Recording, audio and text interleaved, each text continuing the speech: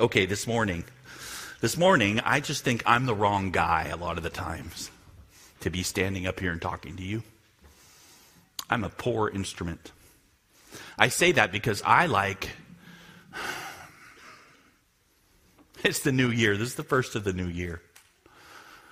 I'm the wrong guy. I was the one who would, in high school, I didn't miss a single question on a history exam all year because I studied super hard because I wanted to be the best. I would get up early in the morning on crew in university. I'd get up at 5 in the morning to go row because we were trying to win the national championship. We did it. It took effort. It took sacrifice. You would stay up late in medical school, and I went to medical school, and you'd stay up late. You stay up till 2 or 3 a.m. or pull all-nighters. It was kind of this thing, how many all-nighters could you pull to study, to get the information, to do well? You know, it took doing it to get where you're supposed to go.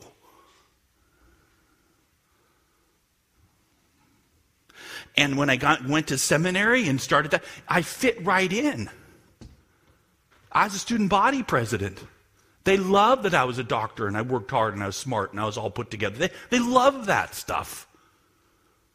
So Christianity, we go after, and then the Word of God hits my heart. And I stand up here and proclaim the gospel to you. And I tell the Lord, I'm the wrong guy. Because it's so different than finding your identity in all these ways that the world constantly tells us to find your identity. It's nonstop all the time. And I, confession, bought in spades. Whoa. And as we last week, we started this, it's going to be a 3-part little series, which we always do at the end of the year, the beginning of the new year, to kind of hit something really super important that sometimes, even as we go through books of the Bible, and it's fantastic, it's the Word of God. That's what we do. We want you to have the Word of God, and we want you to hear it, and for it to hit your heart. And that's what we do. We hold this book, and it's not just a book, it's Jesus Christ himself, to be our truth. And so it gets proclaimed to you. But sometimes even the words that we use and the range of them and the attack on those pieces are really quite significant in our Christian world. And so last week we took repentance. And if you haven't looked at that, we're kind of building through. So repentance, super important. Critical part of the Christian life. Why do I say that? How do you say that? Well, yeah, think about it with me. If you weren't here and couldn't hear it, if you have, it's good to hear again. In order to go to heaven, you must repent.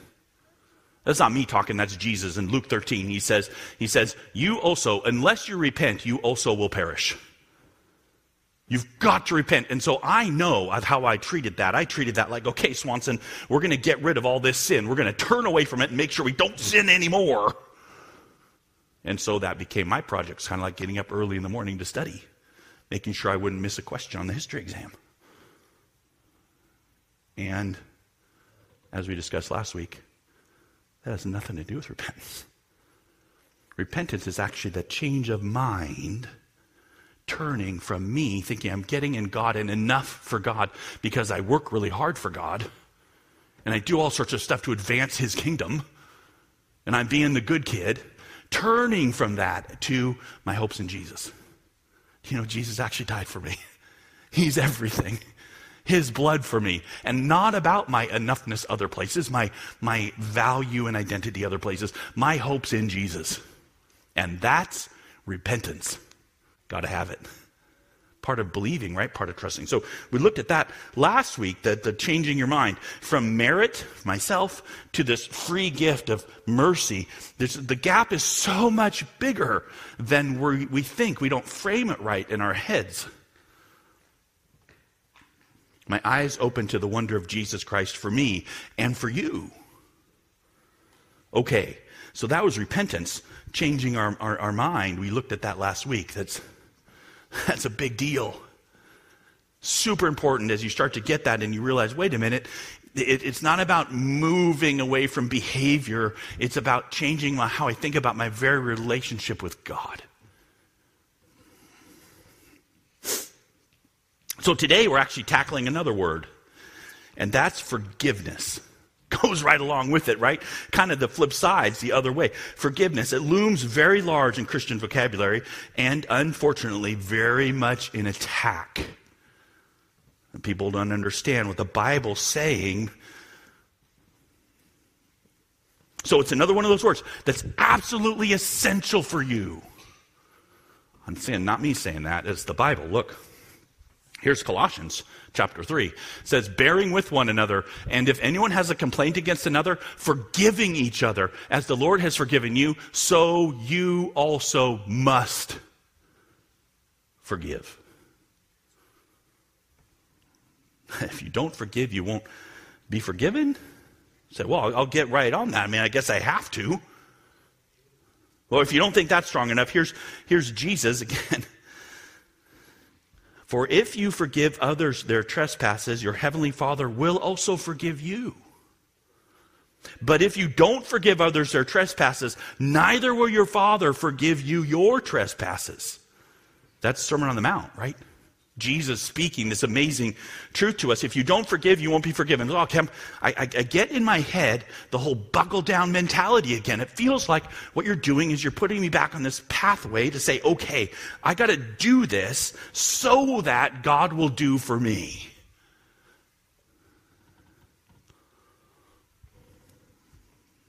I'm buckle down. When someone does something wrong and bad to me, I say the words, and I have to. Is that right? Is that how I should think? Okay, so what I want to do is to make sure you understand what forgiveness is, how we twist it. But what it is, why it's super important, and how to enter it into in your life today, what that means for you to be a person who's forgiving. So the word for forgiveness in the Bible means release. To free from bondage. To let go. To permit something to happen. To leave it alone. It's used for leave sometimes. It's a releasing from guilt or obligation, giving pardon to someone who deserves judgment or binding. It's interesting that in the New Testament, Jesus uses it, for example, in the parable of the tares and the wheat. Let them both grow, these weeds among the wheat. Just leave them be, he says. He uses the word forgive. Leave them alone. Don't try and weed them out. Very interesting. So the way this word gets attacked, even in Christian circles sometimes, it becomes primarily about your effort or will to accomplish this so that God will forgive you. Kind of a straight reading of this without even thinking it through. What we've done is take this concept and made it sort of a formal action that's centered on us. It should sound familiar. We talked about this last week with repentance, because it becomes about self-righteousness and self-achievement and cleaning up me instead of realizing it's about Jesus. So it is with forgiveness. It may be transactional in the sense that we make it someone has sinned against us and comes to us and asks us to forgive, and so we pardon them, and then we decide whether or not we will, and if we do, then we forgive them, and we act as if it's never happened.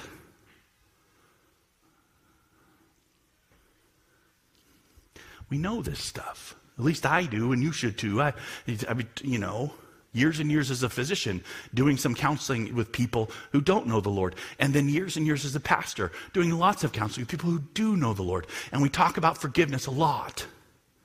But so often Christian counselors make it about the transaction. You come and you ask.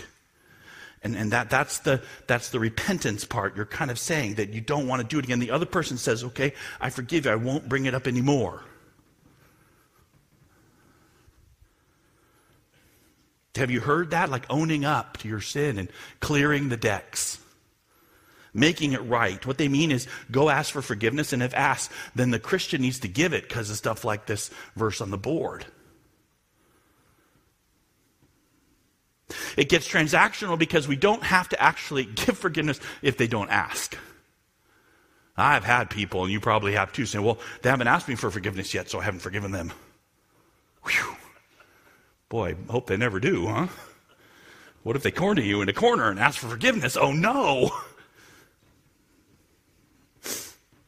If they do, then you're back to the command of God. You have to forgive. But I don't know. Lots of people doing this stuff. I've sat. Have you sat? I've sat with a couple not in this church and sat down and asked, "Hey, what have you forgiven?" And the wife gives me a litany of all the things the husband's been doing wrong, dating for 20 years. So, well, have you forgiven him? Oh, yeah. Well, what's with the list? Why are you rehearsing his sin? Because I can't help it, she says. It just has hurt me so much. I forgive, I try hard, but I know Jesus is forgiven, but I don't. Why? Because our flesh, right? Somehow we what that person had done says, but he hasn't changed. I forgave him, but then he kept doing it.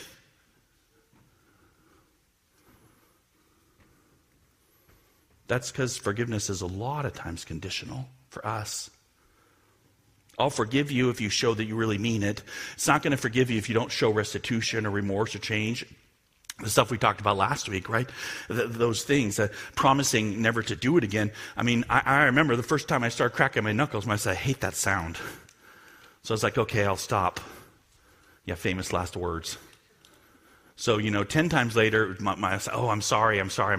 20 times, 100 times later, my wife's finally like, you know what? I'm just going to shut the door so I don't hear you. Because you're annoying me. So where does the forgiveness come in that? I mean, I think that's why Peter, that conditionality piece, if I really need to forgive you, like in some sort of wrongness, then why are you? So Peter, when he heard about Jesus saying you got to forgive, his whole thing is, how many times? Why is he saying that? Because he's got the conditionality thing going on. He's got this idea that forgiveness is about me being okay with you sinning as long as you stop it. Or at least make some progress in stopping it. We can't seem to get away from forgiveness as a transaction. I will do this for you. What are you doing for me? A tool for improvement. I'm forgiving you, but you realize you're kind of on this, what's it called when someone's like, on probation.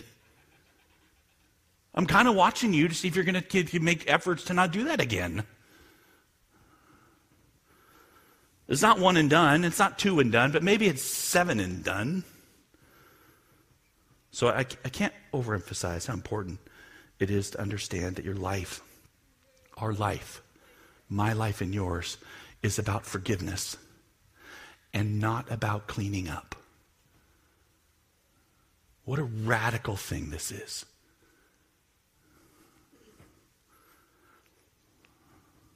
About being released, about being set free. People tell me they want to spread the gospel and then they don't talk about this incredible message of absolute and total pardon.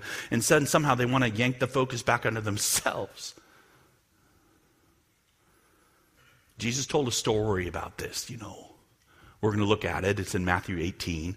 And Peter's asking about how many times. And like when sin happens against us, do we do it once or twice or gasp, maybe even 7? And Jesus says, no, countless. And then he gives a reason why in a parable story. And you may know the story. We're going to take a look. It's Matthew 18, starting at verse 23. So if you're following along, come look at it in your Bible. We'll put it on the screen too. But here it is. Matthew 18. Therefore the kingdom of heaven may be compared to a king who wished to settle accounts with his servants. Did it not get up there? Yeah, it is. On the wrong one though. There it is. When he began to settle, one was brought to him who owed him 10,000 talents. And since he could not pay, his master ordered him to be sold with his wife and kids and all that he had, and payment to be made. So this is a story. Jesus starts telling a parable. And it's a story of law, not a story of grace. Right? That's what this is, right? The king is a bookkeeper. He's owed a staggering amount of money. And the guy can't pay this back in 1,000 lifetimes. It's that huge amount of money. He just says, man, this is on the order of like $300 million you owe somebody. The king says, I'm going to cut my losses, sell him, I'll get something out of it, and be done. By the way, totally just thing to do. You take out all this stuff, you owe it to him, you can't pay it back. Finally, the debt comes due. I mean, of course. Say, well, why is he selling his wife and kids? That's so wrong. No, that's the custom of the time. That's what they did. So basically, it's like I'm going to cut my losses and be done. So the servant, it says, fell on his knees. Jesus is telling the story. Have patience with me and I will pay you everything. And out of pity for him, the master of that servant released him and forgave him the debt. Okay, think this through, right? The king does what? He changes. This is a big deal from his bowels, compassion, pity. The servant has only to ask. It's not even a good ask. The guy's got no real goodness in asking, right? He says, oh, I'll pay you back. No, you won't. Just give me a little more time. I'll pay you back $300 million. No problem. I'll sweep a few streets. That'll get me $10. Right? He can't. He cannot. And the king just has mercy for his own reasons, mercy and compassion. This is the huge thing to see, the point Jesus is making, right? The king makes no calculation of profit and loss. He ignores the nonsense about repayment. There's not a transaction at all. He just stops keeping score. Wipes it all out. That's the action of the king. He goes out of the debt collecting business. He says, fine, be free. That's that word, forgive, right? He's be free. I release you. He's released. There's no more debt. In no sense of forgetting necessarily. Sometimes we're all about, well, the Lord forgives, he forgets, he doesn't remember anymore. We take a verse out of Psalms to say that. But the reality is, he just says, no, I know what I'm doing. I'm letting you go. In this parable, king gets it. He knows what he's doing. You know who doesn't know and understand? The servant guy. Right? He doesn't understand what's happened. It's the only real explanation for what he does. So here's what he does. It says, but when that same servant went out, he found one of his fellow servants who owed him 100 denarii. He owed... What did he owe? He owed 10,000 talents, and every talent is like 60 denarii. So he owes like 600,000 denarii to the king, and or however many hundreds of thousands. And here's a guy who owes him a few hundred. And seizing him, he began to choke him, saying, pay what you owe. So his fellow servant fell down and pleaded with him, have patience with me and I will pay you. He refused, and he went and put him in prison until he should pay the debt. And we go, this is horrible. Right? I mean, who, if they were forgiven $10 million, would go out and beat $20 out of somebody?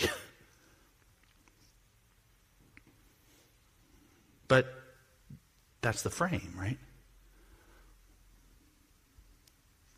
What if you don't know that frame? What if you're living as I lived for a lot of time in my life? I was a total fairness junkie. I just want fairness. I just want justice. What if that's your frame? I just want to make sure if somebody owes somebody else something, then they need to pay back. If somebody's been unkind, they need to start being kind. If somebody doesn't treat somebody well, they need to start treating them well. If somebody does something, they need to pay it back. This is not like unusual or weird. It would be like, yeah. The only thing that makes it weird is the frame Jesus just put it in. But if you took it outside the frame, what if someone should be kind to you and isn't kind? What if a fellow brother or sister in Christ says they'll come and help you move and doesn't show up? What if you're hurting and alone and no one comes and says a kind word to you? What if you're working hard and your fellow sister in Christ is off playing a video game instead of helping you? What if other people are getting ahead by cheating and lying and stealing? These things ought not be. Right? Okay to say? And this servant thinks he has to make it right. Say, well, but he's focusing on stuff again. We all focus on stuff against us. Justice for us, you know. And that's what he does. Like, he thinks he's got to make it right. Unlike the king, he's not just forgiving. He's not letting them go. He's unwilling to get out of the scorekeeping business. He won't die to it. He's been released, but he doesn't think it's right to let others be released. Just let go. Pardoned. Forgiven. This is directed not at the one sinning. This is not directed at the person who's cheating, lying, stealing, and doing bad things. This is aimed at the Christian, you and me, us. This is directed at us, the one who have been repented, whose eyes have been opened to this incredible release from bookkeeping that the Father has done for us. Has nothing to do with the repentance of someone who's wronged us. Bummer. There's no restitution or remorse or anything else going on here for the person that's harmed this or owes this. And that's what Jesus has been talking about, right? He hasn't been talking about money. It's not about money, this parable. It's not about, somebody owes you $500. Let's just keep it in that realm. Jesus is asking about how often do you forgive someone when they hurt you.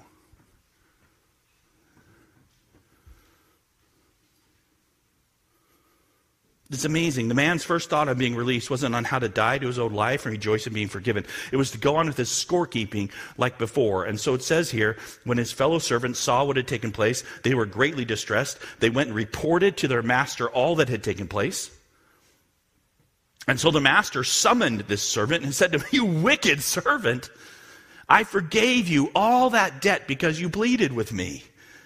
And should you not have had mercy on your fellow servant as I had mercy on you?" And in anger, his master delivered him to the jailers until he should pay all of his debt. How long is that going to be? Forever. This is the danger, right? This is the danger. Not that you would be sort of being forgiving a reasonable number of times, but that you would keep scorekeeping at all. And so prove you don't receive mercy. Jesus is not talking about owing God money. He's talking about sin. He's talking about law keeping, loving God and loving your neighbor, and all of us not doing it rightly to each other. I owe everything to God who made me. So do you. Every thought, every deed, every action. And God didn't come and say, well, let me help you become a stronger tool for me so that you'll get a lot done and then I'll be happy with you.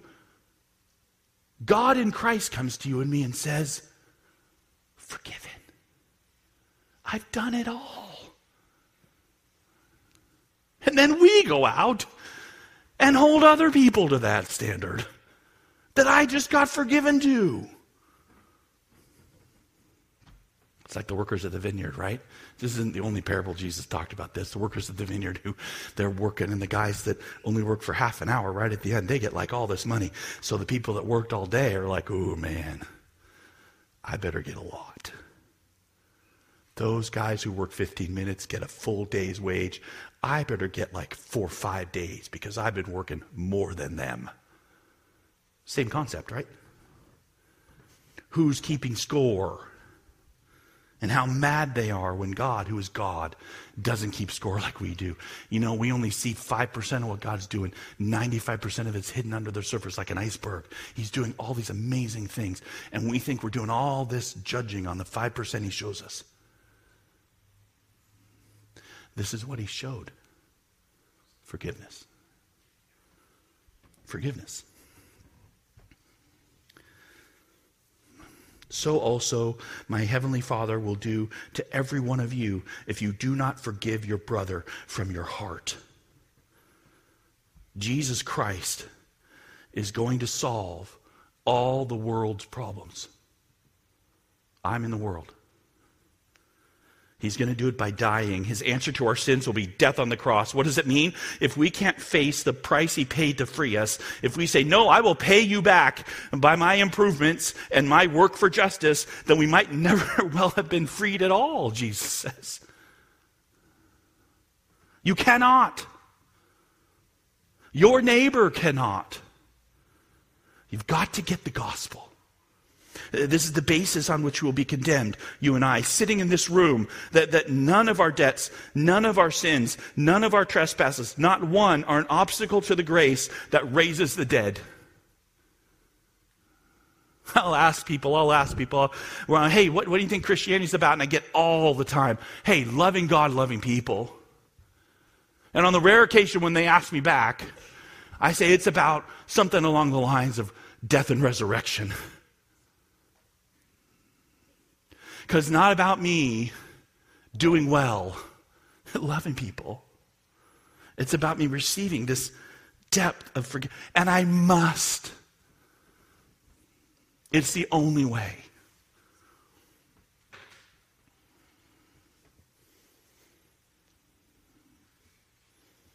Your cheating on your taxes will not keep you from God. Your frustration you poured on your family won't keep you from God. Your lying will not keep you from God. Your coveting won't keep you from God. Your impure thoughts won't keep you from God. Because all of that just continues to condemn you all the time. And trying to tamp them down and keep them down doesn't work. What works is forgiveness that God gives us in Christ. That's it, right? But if we refuse to die, if we insist on binding others' debts and sins upon them in the name of our own justice, we proclaim we never knew the joy of grace in us at all. I love forgiveness. I think it's so critical and necessary and something that happens in your Christian life. It springs from a different well than self-righteousness and acts of your will. Forgiveness is the core of our trust. It's in communion, right? We're going to take it in a minute. We drink it. The words that Jesus even said, this is my new relationship with you, where my blood is poured out for what? The forgiveness of sins.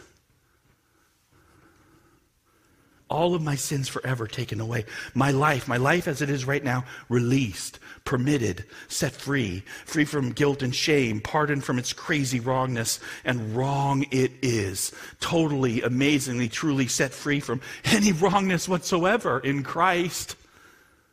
It's so radical, I can only say it because my eyes have been opened. I've been repented. The Holy Spirit has made me see Jesus is the way, not me. He's done it for you too, right? I received this incredible gift of Jesus. You must get this. This is not about a transaction. It's about the depth of what's been done, what exactly has been done. God has done away with the books. All it takes is receiving the gift of mercy. His name is Jesus. You will not look at the coveter and the hoarder and the unkind and the impatient and the angry, the unreasonably sad, the immoral, the same ever again. We're in the same boat together. The question always is, what do you think about Jesus? There are only forgiven sinners in heaven. Not forgiven sinners that have made restitution. Not upstanding citizens. Not good people. Failures, right? Brought in from the highways and byways. Not so they go and impose God's law on society and on other people, but to experience this incredible salvation. So stop, will you, with me today? What you get to do is realize you're forgiven. That's the message you want out there. Jesus paid it all. When you miss that and don't understand that God has gotten out of the bookkeeping business, you go and try and be a kingdom advancer and a good works example instead of a giver of grace. Because so much has been given to you.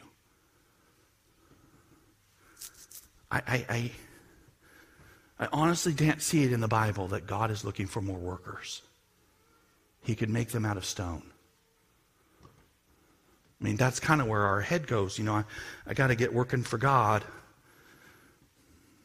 He's giving mercy to you. You receive it. That's what trust entails. Your sin is no longer counted against you in any way. We trust not just for this salvation that he's promised and we're going to clothe and live, but that he actually uses us as he wants to all the time. I don't even understand it. It's the iceberg thing, right? I see the 5%, but I don't see the 95% that he's doing all the time in every way that I don't even know, because he happens to be God. He gets to do whatever he wants.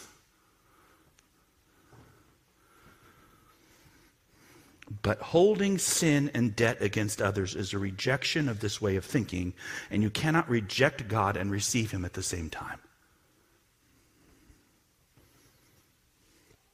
So give forgiveness personally. Proclaim forgiveness from God, because this is exactly the gospel. Forgiveness of all your sin. It doesn't imply you stop it, you reform, you remake yourself, you give God payback. That's precisely what cannot be done.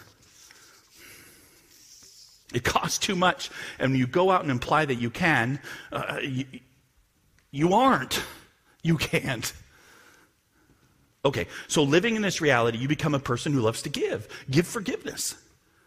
Give of what you have without merit, without earning. This is why we don't do tithing. We do free will offering. Because for joy, oh my goodness, look what's been done. That's our community. That's our community in 2022. Forgiveness. A gift of mercy to someone else. And we have such small hurts compared to Jesus we enter in. A couple of things on this before we close, because this has been about forgiveness and about the wonder of God's for you. It's so huge what we've been forgiven. So can you really mean I'm to forgive even people that have really hurt me? Yes, of course. So forgiveness is releasing and freeing and pardoning of the guilt of sin. That's what it is. It's not condoning the sin.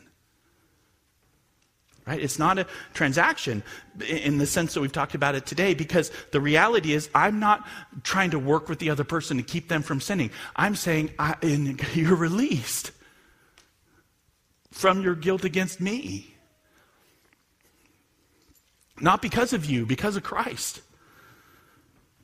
That doesn't mean I say the sin is good. Say, well, so if you just release them, you don't make them pay something, you don't make them do something, then somehow you're saying it's okay that they say. Sin is never, ever, ever okay.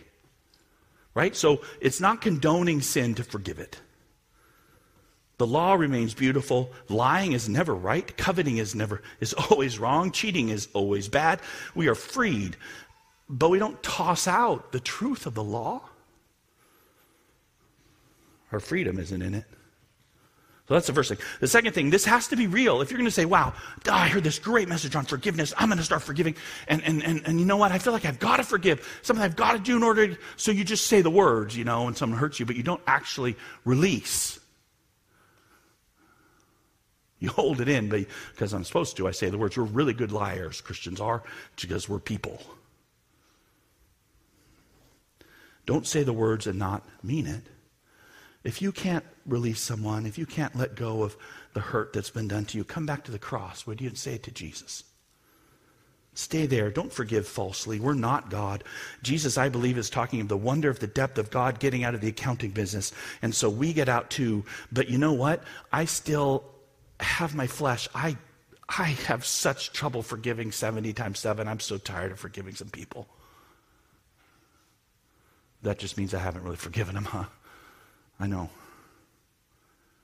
I struggle with it. You know what I do? I take it to God. I say, help, please forgive me. I'm that servant who strangles other servants even though you've done it all for me. And you get humble and you get transparent with God. And there's a beauty of big forgiveness, like you see every so often. It circled one around on Facebook, this amazing forgiveness of somebody who had raped and murdered their kid. And the Christian person saying, I forgive them. It was beautiful. But what I'm really talking about is your forgiveness today. Little ones. Little. They're never little. They're always huge. It's you really don't agree with the sinful way that your spouse is handling something. It's frustration over how your kid isn't really doing what they should do to advance rightly in the world. It's upsetness at somebody who in your social circle who's really ignoring you or not treating you well. Release. Release. Why? Forgive. This is radical, this agreeing with God with little forgiveness, because it's a wonder to enter into without any knowledge from the other person at all. Try it. Take your hurts from other people and take the ways in which they've slighted you, mistreated you, not been kind to you in small ways and large, and have a talk with God about them, just you and God. Thank you that my sins are so hugely forgiven and I sin in ways I don't even see. Help me, Lord. Thank you, Jesus. I trust you. I don't want to forgive these other people, but you're so amazing and wonderful and I'm not. Please help me. Help me to give them mercy. And just leave it there. See what he does. Okay, my plea today has been you would see that forgiveness is the relational currency we live under now. And we remain sinners, but we're looking to Jesus who's forgiven every sin we've ever done and every sin your neighbor has ever done in this room. Talking about Christians, the books are closed. And to receive this is to receive the wonder that sin will not be counted. Improvement is not the issue. Cleansing is. Righteousness given is. And the ground is this otherworldly ground. The ground that Naaman took back with him because he'd been healed. The earth, the blind man got his eyes covered in. The ground that held the cross that our Savior died on. It's holy ground. It's ground that soaked up the blood of the Son of God. It's we sinners, we know that we're loved and treasured by the King, not for what we will be, how we will respond, what we will become, but as ourselves right now because of what? His great mercy. So be encouraged. It's going to be all right. He's coming again with healing in his wings. Repentance. Not stopping individual sin, but changing your mind about the relationship with God is. Not self-righteousness, but Jesus. Forgiveness. Not a transaction to clear the decks with other people, but letting go of the burdens of guilt and sin.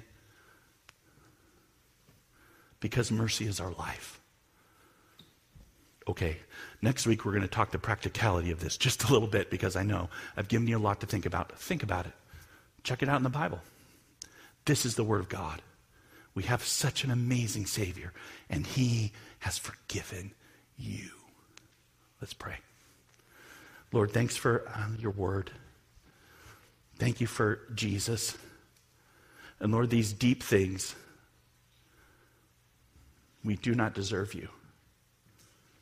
And Lord, we who are gathered here and we begin to catch a glimpse of the depth of what you've done for us, the depth of your love for us, how you don't let us go. Lord, help us to be those who respond to the truth. Lord, we don't add one thing to your kingdom. We receive you and are amazed that you adore us. In Jesus' name, amen.